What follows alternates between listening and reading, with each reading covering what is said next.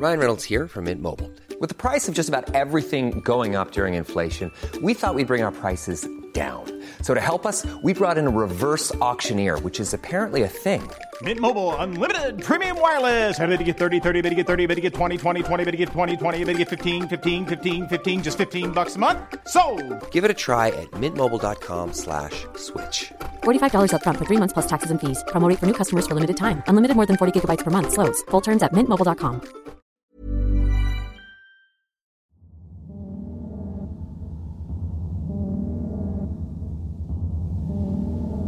Deep in the peaceful town of Villisca, Iowa, lies a weathered old house at the end of a tranquil street. The surrounding areas boast a collection of churches, while the nearby park gazes upon the local middle school. Although this house blends in with the others in the neighborhood, a peculiar silence envelops it. The once vibrant structure now stands securely sealed as a small sign bearing the words Villisca Axe Murder House stands as a solemn reminder of the chilling events that once unfolded within its walls. My name's Ben. And I'm Nicole, and you're listening to Wicked and Grim, A true crime podcast. Warning, the following podcast contains graphic content and material intended for a mature audience. Listener discretion is advised.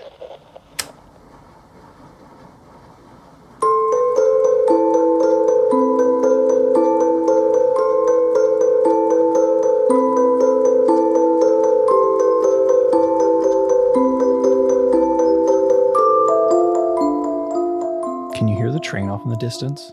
I sure can. I don't know if it's coming through in the audio, but there's this train just going off in the distance. It was for your intro, and I was like, I hope they can hear it. That's kind of cool. But it was annoying. I'm trying to record the intro. But yeah, so there's this theory in the area where we live. When you can hear the train really clearly, it means it's going to rain. Rain soon. Yeah. Yeah. Because the theory is that the sound bounces off the clouds and like you can hear it a little bit easier. Mm. So if it's clear skies, the sound just kind of dissipates. Okay, we upwards. could hear it quite well. So I'm wondering, are we going to get rain? There's a chance. Hopefully we do. Might get rain. We need rain. We do. Living in British Columbia, our province is on fire. Mm-hmm. And Nicole even mentioned a tragic story of a 19-year-old wildfire fighter who tragically lost their lives. So our condolences to their family for that. That's just recently that it's a dangerous job. And that must just be, that's devastating. It is. And it seems like every year our province is just getting worse and worse with how the fires are. Even other provinces like over in Alberta. It's terrible. Mm-hmm. So if it rains tonight, it's a godsend. Oh, yeah. So we did get some rain yesterday, right? And overnight, I think, a little bit. We did. Which is good. But it also came with thunder and lightning. Yes. That's not good. Which is not good. No. What is good, though, apparently for us, is we got chickens. We got chickens. So look forward on our social media to seeing some chicken posts because we have chickens now. We should post that on our Instagram, hey, and our Facebook. We should. I got a photo. Yeah, we have 6 chickens now. Yeah. Living in a tiny home, just rocking with 6 chickens and 2 huskies and a black cat. Yeah. That's our life. Living our best life. Yeah, with a true crime podcast. Yeah. I can't complain. Pretty good, actually. You are obsessed with the chickens. Oh, I am. Yeah. Ben has very much so been like, don't get attached. They're not pets. They are farm animals. But, oh man, it's hard. Yeah, it is difficult. I would say 5 out of the 6 I'm not attached to. Or actually, Kate, maybe 4 out of the 6. It's in between that. There is one that I am attached to. Yeah. The 3 of them were born on May 4th. Yep. So Star Wars Day. We have named them Star Wars names. Yep. And there's this one little one named Leia. And she's a feisty little thing. And she's the only one that really lets me pick her up. So I'm just smitten. Yeah. And the other 2 Star Wars names, Bo-Katan. Bo, yep. And Ahsoka. Yep. So those are the 3 Star Wars chickens. We can still not tell 2 of the other ones apart. So they don't have names yet. Not until we can identify them. Yeah, but I still think they'll probably be Thing 1 and Thing 2. Probably. We've been calling them that. There's Blue, Thing 1, and Thing 2. So Don't get attached to the chickens, except they all have names. Yeah, you can name them. Good gosh. I wanted to name them Soup Stock, but you wouldn't let me. Anyways, we got a very interesting case coming today. We sure do. So this is one that has been requested time and time again. So here we are. This is the story of the Villisca Axe Murders. You ready for this one? I am. Let's do her. Okay. So today's story begins with a loving family. It starts with Josiah B. Moore, who was 43, and his wife, Sarah, who was 39. The two of them were devoted parents in a vibrant and loving family. Okay. So their family was, of course, known as the Moores. So together they had 4 children. They had Herman Montgomery, who was the oldest at 11 years old, Mary Catherine, who was 10, Arthur Boyd, who was 7, and Paul Vernon, who was 5. The Moores seemed to have absolutely everything right. They had a nice home that was filled with love and laughter, and they were held in high regards within their community. Neighbors and friends just kind of looked on and loved it. It was kind of hard not to love what you saw within this family and their home. Okay. I think to me, like, the Moores were the kind of family that you want to hate them, but you can't, because they're just too perfect. So you're envious of that. So you don't hate them, but you You strive to kind of. Yeah. You know what I mean? Yeah. No, I get that. But it's also kind of, I think a lot of people, it's like the grass is greener on the other side or whatever. So maybe it's not so good. That's true. You never know. The grass is generally greener on the other side. So always keep that in mind. Not greener. Not greener. Yeah. Not is. It's not. So this story takes place in the evening of June 9th in 1912. So little 10-year-old Mary Catherine Moore sent out a special invitation. She invited 8-year-old Ina May Stillinger and Lena Gertrude Stillinger, who was 12 years old. Okay. She invited them over to come over for a sleepover at their house. Nice. A little get-together thing. I kind of miss those sometimes. I mean, they were already friends, so it wasn't exactly out of the blue or anything. Yeah. It was just kind of something that they were rolling with, and, hey, come on over for a sleepover. Mm-hmm. So they were ready for it. It was going to be fun. They're going to come over to the Moores family residence and just have a great time with friends. Mm-hmm. Earlier in the evening, the Moore family, along with the visiting 2 girls, decided to attend the local Presbyterian church together, where they all actively participated in a Children's Day program. Now, this was an event that was carefully coordinated by Sarah Moore, the mother of the household. Okay. Now, I kind of picture her as a Martha Stewart type. I don't know, I don't mean that to be an insult. I mean more so she's someone who welcomes people into her home. There's always fresh baked cookies out. She's putting together these events for the kids at the local church. Just seems like this picturesque type mother figure. The house is probably always clean. Anyone could stop by at any time. That was always our issue. It was if we didn't know you were coming over, don't, because our house is a mess. Yeah.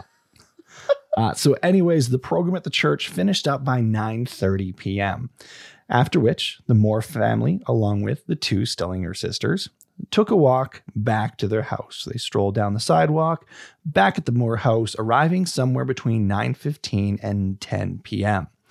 So the evening was going great. The church event went well.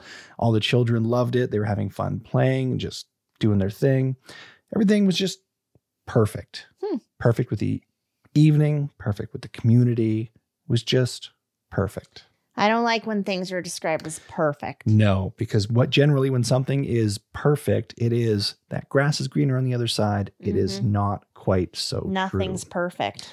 So in a grim twist of fate, however, this unassuming little white house held the seemingly perfect family inside, but it became the stage for a brutal act that would unfold this very summer night. Oh my goodness. Under the cover of darkness, and sometime shortly after midnight, an intruder broke into the Moore home and crept through the shadows of the unlit house as everyone slept within its walls. Josiah and Sarah Moore were upstairs in the bedroom, sound asleep, while their 4 children were in the room just down the hallway. The 2 Stillinger sisters were in a guest bedroom on the first floor and were the closest to the intruder, as would be the very first bedroom that the intruder would be faced with. So this brings us to the following morning. Oh, Lord. And, Kate, people were sleeping over too, right?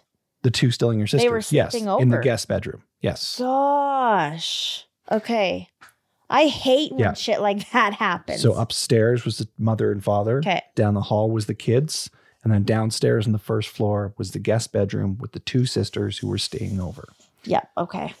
So as the sun was rising into the sky in the neighborhood, the neighbor Mary Peckham was up at about 5 a.m., hanging laundry on her clothesline.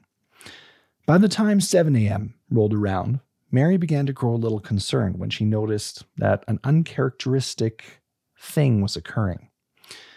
The neighbors, the Moores, their house was still and quiet. By now, the family was typically awake and doing daily chores, and their unattended horses even were beginning to stir. So she decided to head over to the house and knock on the door. But there was no response. So Mary knew something wasn't right. So she probably had a gut feeling too. Yeah, definitely. So what she did in reaction, she called Josiah's brother Ross to come over to see what was going on. So it was about 8:30 a.m. that Ross would arrive, and using his own key for the home, he would unlock the front door and step inside. Ross made his way through the house, and starting with the guest bedroom, he found the 2 Stillinger sisters were brutally murdered in a horrific and gory and bloody scene. Proceeding through the house, they would find that every single person within the home was killed. Oh, no. They were all laying lifeless in bed, their bodies brutally bludgeoned in the head beyond recognition. Oh. The murder weapon was an axe. Yep. So, wow. Okay, the thing that really gets me is, so say like you're having to go to someone's house because things are not normal, right? Yeah. And that moment when you're kind of going in, you probably are so hopeful, like, oh, or making up things in your head, like, oh, I'm sure this is why this is happening. And you wouldn't really necessarily go to like the super dark place, right? Yeah, because you're not in your comfort zone. So those little creaks of a house, those little groans and noises in the night, usually you're familiar with your apartment, your house, or wherever you're sleeping. You know the noises. So if you're in a strange atmosphere, even if it's somewhere you've slept before, you don't know the noises yet. So that creak you could think would be, oh, that's just like the house settling, or that might be just the cat walking down the hall. I more so meant like the brother, though, having to enter the house. Oh, I see. Yeah, enter this and kind of having this feeling of, okay, like things are going to be okay, but in the back of your mind, like you're maybe wondering. Gotcha. And then coming upon a scene like this. No, yeah, that, no thanks. Yeah. Yeah, well, when he did find the whole scene, and of course, police were quickly notified and an investigation did ensue.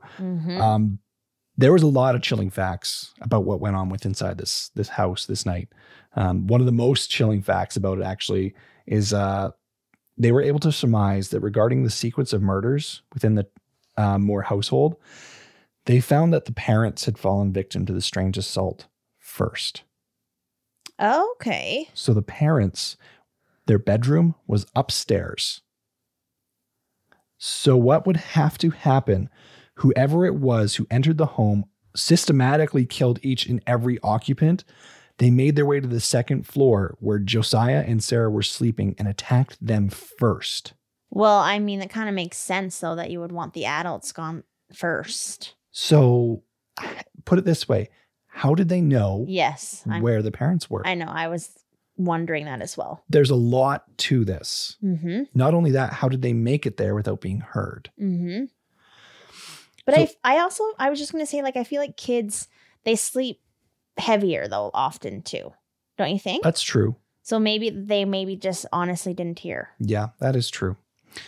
Well, as I mentioned, the murder weapon that was used in this case was, of course, an axe, as per the title says. And this axe was apparently swung at the sleeping victims with such intensity that at one point in mid-swing, it struck the ceiling above the bed where the two slept as the weapon rained down on them, leaving a deep gouge in the ceiling behind. Oh, whoa. That is a visual. Wow. So Josiah Moore had endured over 30 brutal strikes from the axe before the attacker was finished with him. Seriously? 30? Whoa. And the target for each strike was the head. Oh my gosh. So regardless of the amount of strikes, each and every victim in the home would be left completely unrecognizable because it was the target of their head. Their face was basically left to be a mashed void of just carnage left behind from the attack. Wow. Yeah. Holy.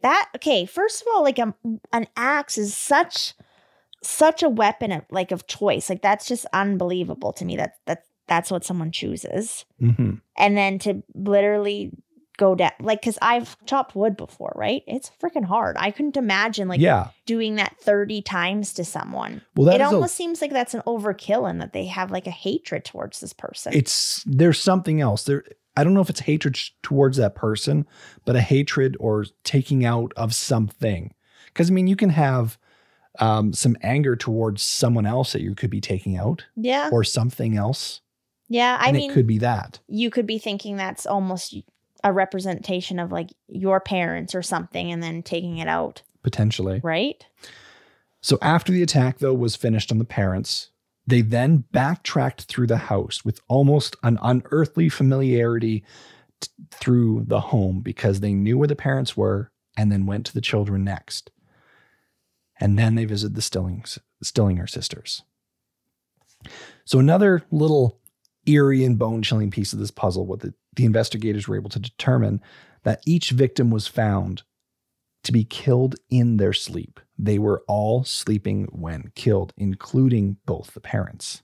Oh, wow. Yes. How does that work, hey? No idea. But that axe rained down one by one on each person. No one woke up. So there's no screams. Except for one. No screams or anything. Correct. So the last room that he would have entered, or they would have entered, my apologies, contained the Stillinger sisters. Lena Stillinger, who was 12 years old, was found to have a potential defensive wound on her arm that was laid in a way that suggested that she would have potentially been trying to protect herself from the bloodied axe that was being swung down on her as she laid in bed. Wow. So it was her left arm that had a laceration on the forearm area, though. So it was like covering her face? Correct. And it was laying in a way that suggests that she may have been trying to defend herself, such how she would have gained the wound. Yeah. You know, it sure takes a freaking complete monster to, I mean, it's terrible killing anyone, but to go about like also killing the kids, like these young kids that really would have posed no threat. Yeah. Is just. Especially, okay, they're asleep. Yeah. Like, why? Yeah. So what's the motive? Is it a vendetta of some sort?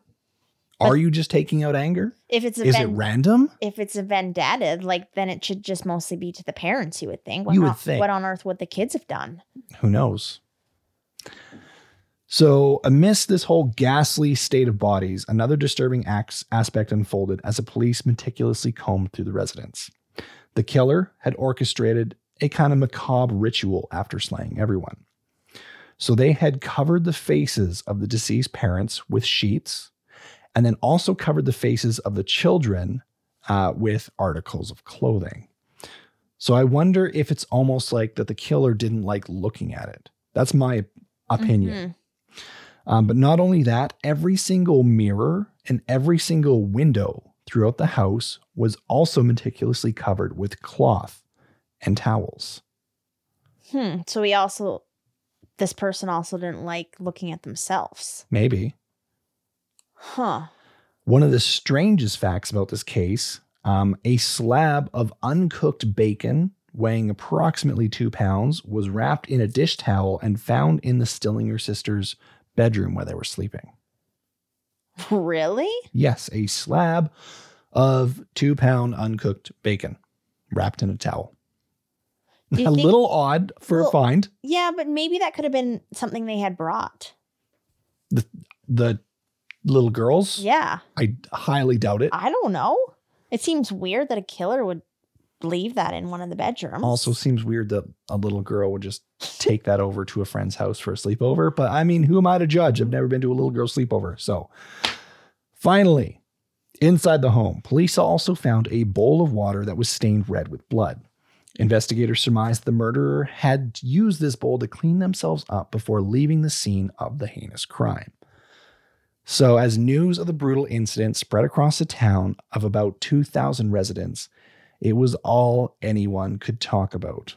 A crowd began to assemble outside the Moore house, which, of course, detracted the attention of many of the investigators on the scene, such as police, coroner, minister, several doctors, etc., right? And although officials cautioned the townspeople against entering the premise whatsoever, their morbid fascination proved absolutely overwhelming, and they began wandering inside the home. Seriously? And while the bodies and stuff were still in there? Even with the bodies still in there. People would just go in. Yes, there were even... What the actual fuck? There were even reports of people handling the murder weapon, posing in front of the bodies. What? Yes. This isn't like a museum. I can't even speak, but it's not like an exhibit. No, it's not. It's a murder scene.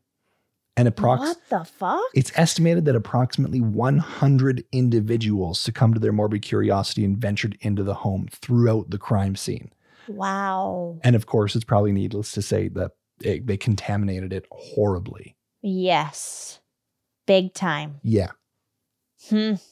I mean, I guess back then they wouldn't have had true crime podcasts and stuff that they could listen to that kind of eases that curiosity, but still. Also, I'm confused of why they were even able to get in there in the first place. I don't know exactly why they were able to enter the premise. I would assume that authorities would be deterring people from entering, not only deterring, but preventing. Mm-hmm. But it seems that they just were able to enter anyways. Maybe police were not caring too much. Maybe police were overwhelmed. Well, yeah, I guess it was a small town. Yeah. They probably had never dealt with anything like this before. No, they probably didn't have many police officers on scene.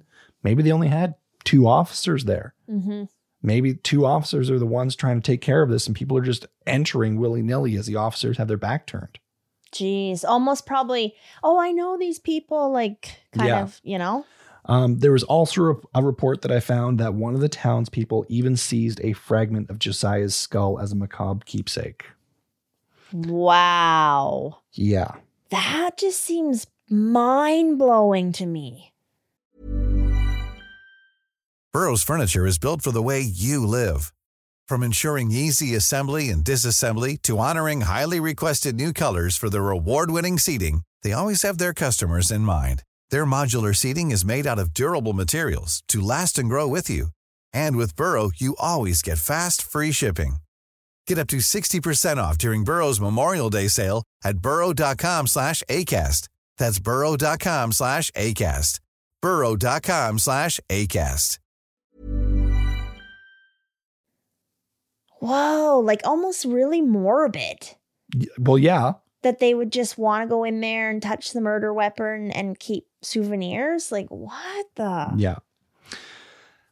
So, of course, the search for the culprit behind the murder, that would, of course, become infamously known as the Villisca Axe Murders, proved to be an arduous task for the authorities, who found themselves alarmingly short on leads and dealing with a, what's the word I'm looking for? Contaminated crime scene. There we go. Yeah. So despite making an apparently half-hearted attempt to scour the town, is words kind of a description that I've been seeing. So not really putting full effort into it, really. Search through the town and surrounding countryside. Most officials believe that the killer had actually managed to elude capture, mostly due to the substantial 5-hour head start. Oh, okay. Yeah. So kind of the murder occurred in the middle of the night. Yep. Took off out of town. Police are 5 hours behind. He's already gone. God knows where. Yeah. Yeah. Some bloodhounds, though, were brought in as an attempt to aid the search, but because of all the townspeople treading all over the crime scene, it was absolutely impossible for the dogs to get a scent on the culprit, let alone a scent trail leading out. So whether or not it's from a contaminated crime scene or not, authorities were left with little to no evidence pointing towards who could have done this horrendous crime. Several suspects did emerge over time, but none of them yielded any substantial results. So I do have a list of suspects and some theories here that we're going to go over in a second.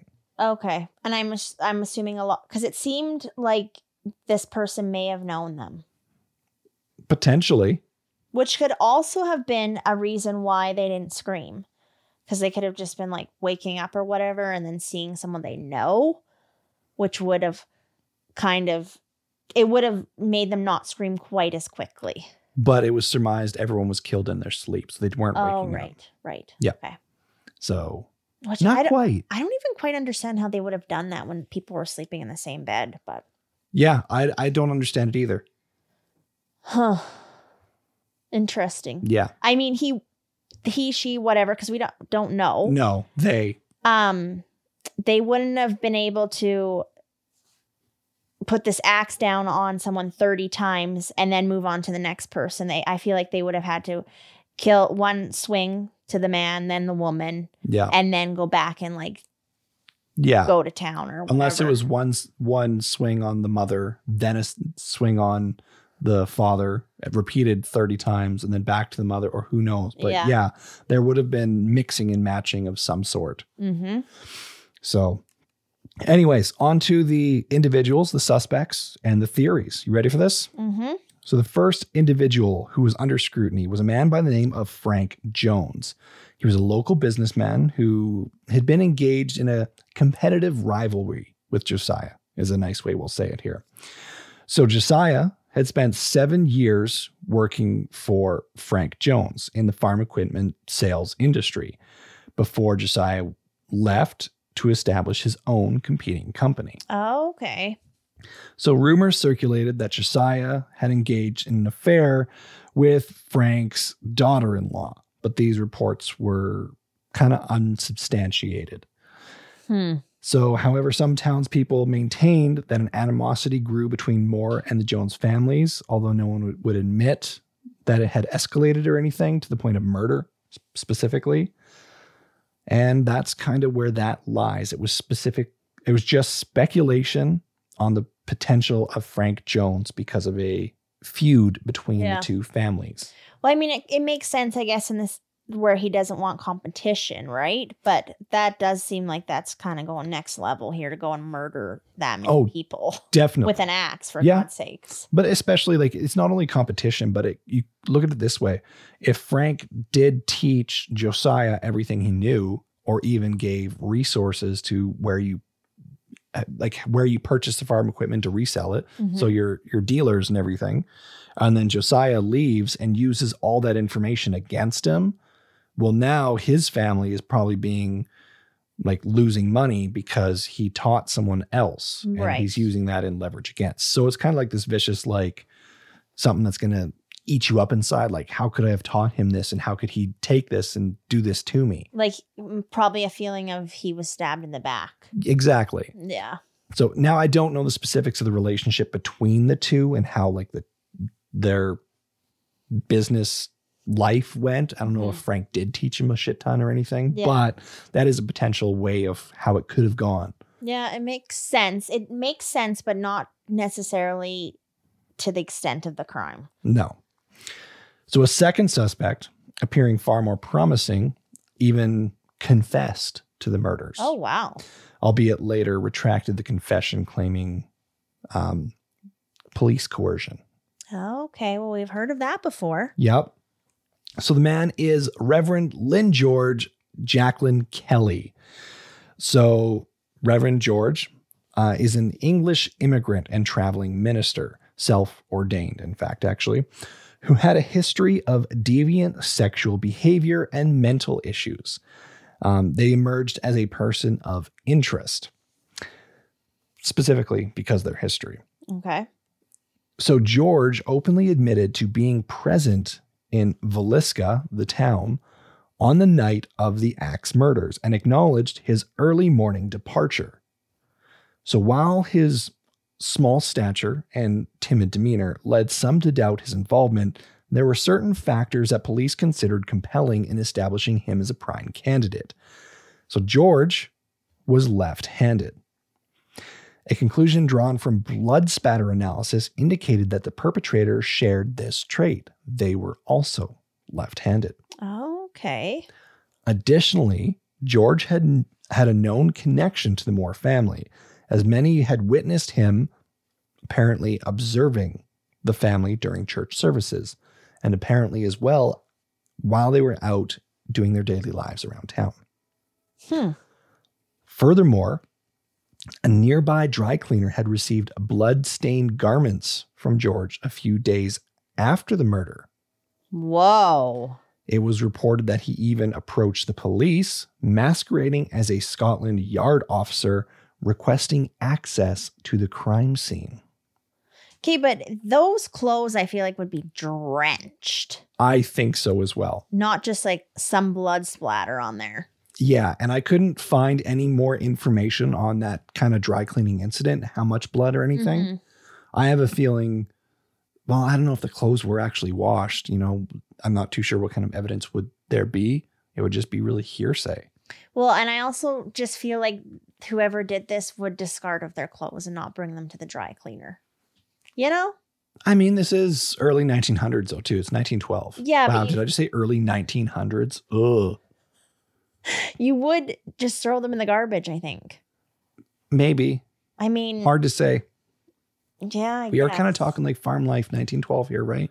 A little bit different. Yeah, you could just be like, oh, I had a murder, or not murder, but I had to put down or kill some cows or something. Oh, I just had a murder. Now I need my shit washed. Just real casual about it. So during a prolonged interrogation with George Kelly, he eventually signed a detailed confession outlining his involvement in the crime. However, it was, of course, redacted. In court, a jury declined to indict him based on any available evidence because, well, there was none. So he was acquitted on all charges after 2 trials, and the mystery of the Villisca Axe murder persisted. Okay, yeah, I don't know. Okay, let's keep going here. Another theory implicated Senator Jones, who allegedly hired a man by the name of William, quote, Blackie Mansfield to carry out the murders. So Mansfield, I'll call him Mansfield by his last name, suspected of being a cocaine-addicted serial killer, had been linked to similar axe murders in Colorado Springs and other locations. Detective James Newton Wilkins believed Mansfield was responsible for various killings due to the striking similarities in their execution. Now, despite some compelling evidence, Mansfield's alibi, supported by payroll records, placed him in Illinois at the time of the Villisca murders. Ultimately, Mansfield was released due to insufficient evidence. Okay, shit. Because what I was thinking is that I was going to ask if there had been kind of similar other murders like this. I don't know, because it doesn't seem like this would have been someone's necessarily first time. But also, do you know why the senator, was it the senator, would have hired a hitman? I'm not too sure. Okay. I didn't really dive too deep into it because it was kind of like, well, it's like a falsified kind of, or a proven false theory. So I was like, eh. But it could make sense that this was a hitman too. Like, not saying that it's that, but it could be someone else or something. But you still need a motive. So if it is a hitman of some sort, why? Well, it could have been that other business owner who hired a hitman, maybe. Frank, yeah. Possibly. Possible. I mean, there are a lot of theories out there basically on who could have been like the true killer behind this. There is another one. For example, Henry Lee Moore, no relation to the Moore family. He was another axe-wielding serial killer that became a person of interest due to resemblance in the crimes. But again, there's no real evidence for it. Another is Sam Moyer, who's Josiah's brother-in-law. He was raised in suspicion due to reported threats against Josiah's life. However, through investigation later, they cleared him of any involvement. Additionally, Paul Mueller, who is an immigrant, is believed to be connected to a series of murders across the United States, including this axe murder case. So he was identified as a possible suspect by two authors, Bill James and Rachel McCarthy James, in their book, The Man from the Train. I did not get a chance to read the book. I so want to now, but unfortunately, none of these theories, including this one from the book, has any substantial evidence to really bring anything forward to prove anything and show any individual to be the one responsible. So they just have basically no one.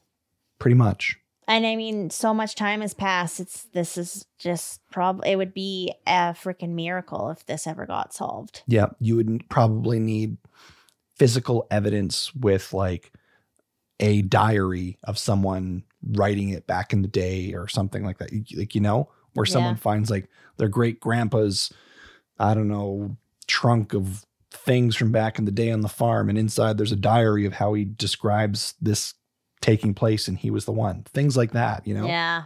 Yeah. Which, I mean, could potentially happen, I guess. There never is. Say never. There is, but it's, the chances are pretty slim. Basically.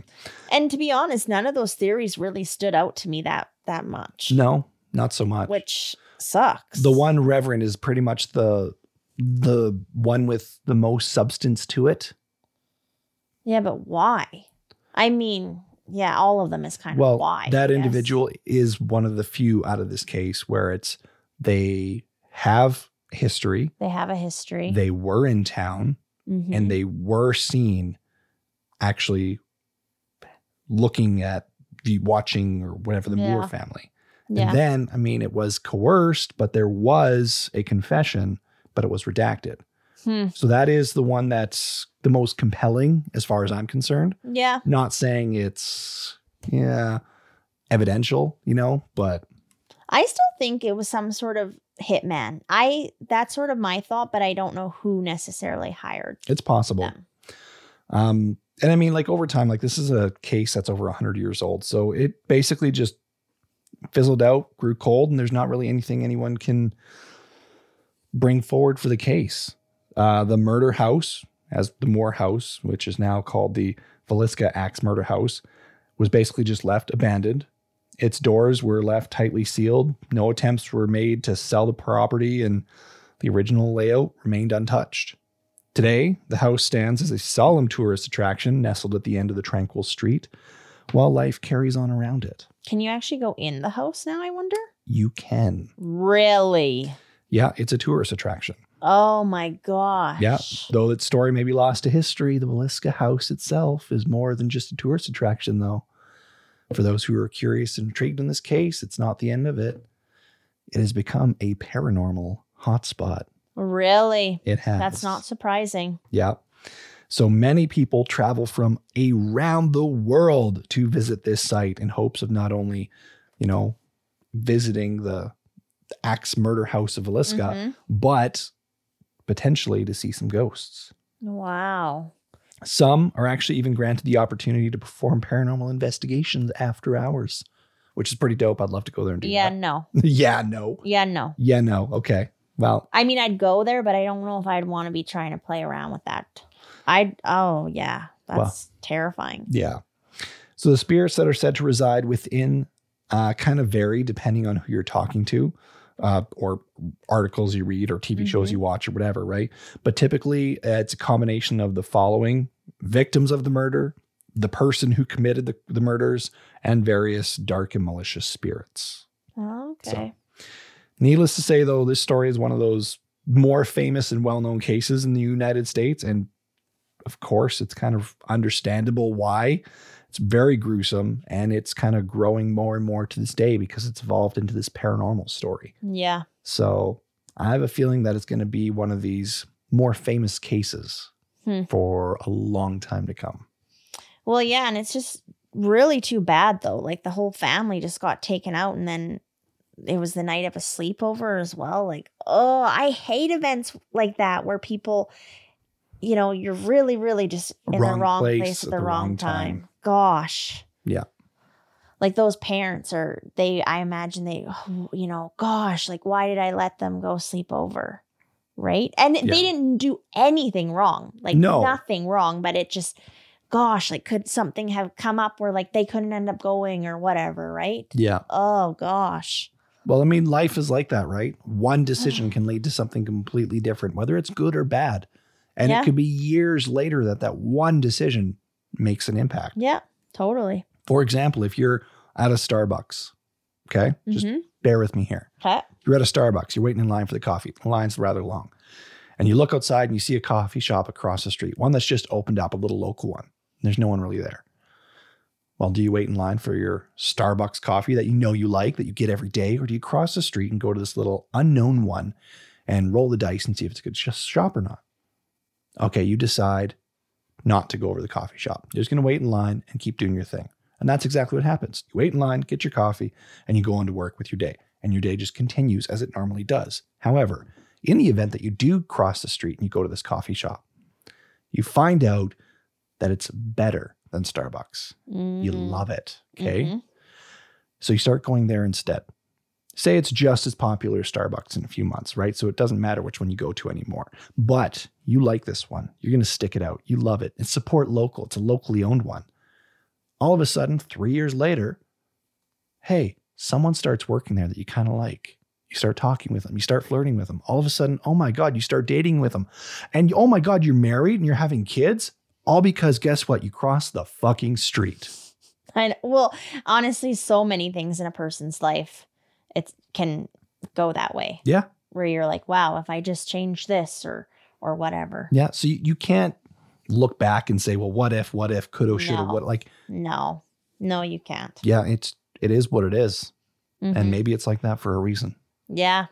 I mean, gosh, it sure just doesn't seem like that family deserved this. It's like, I almost feel like I wish I could know more. Like, what on earth? Because it also seemed like the person who was doing it could potentially have known the house and known them, which is potential. Like, really fucked. Or what if, and bear with me here, devil's advocate, what if, like you said, kids sleep a little heavier?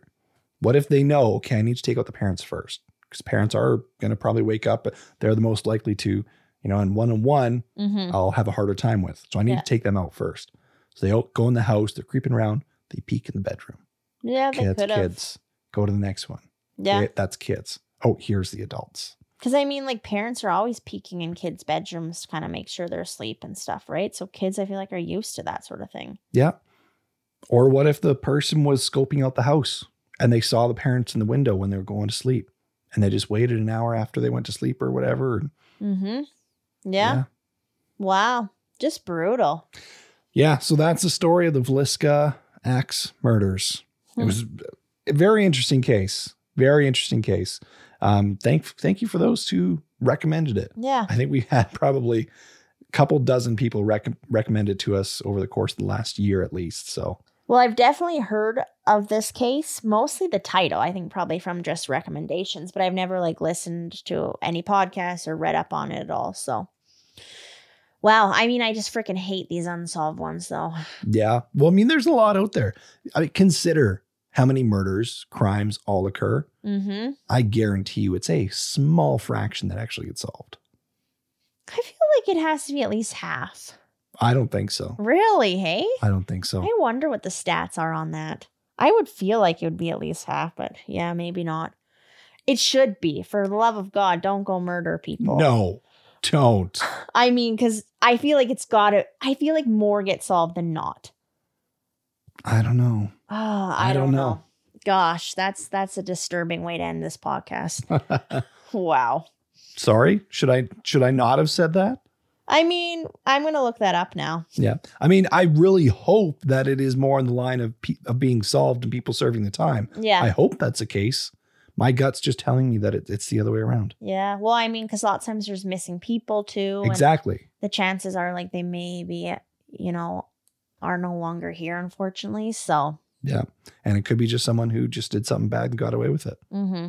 Well, they say that, what's the saying? It's like everyone walks by a murderer in their life or something, at least once or something. I'm going to look that up. Or isn't it, what's that one, the 7-degree separation or something? That's all. Oh, yeah. But I have heard this walking by a murderer thing.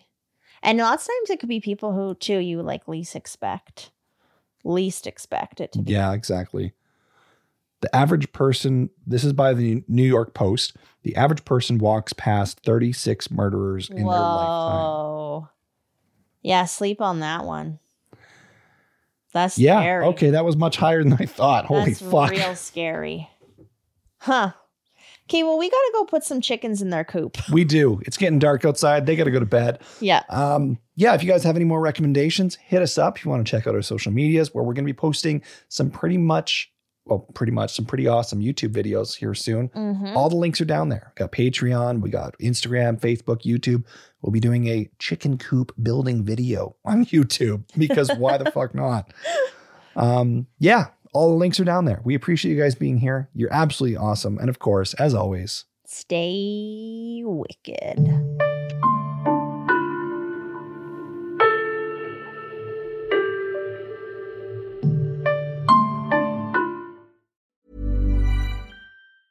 Planning for your next trip?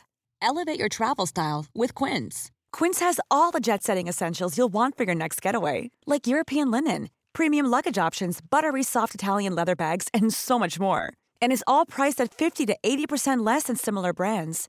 Plus, Quince only works with factories that use safe and ethical manufacturing practices. Pack your bags with high-quality essentials you'll be wearing for vacations to come with Quince. Go to quince.com/pack for free shipping and 365-day returns.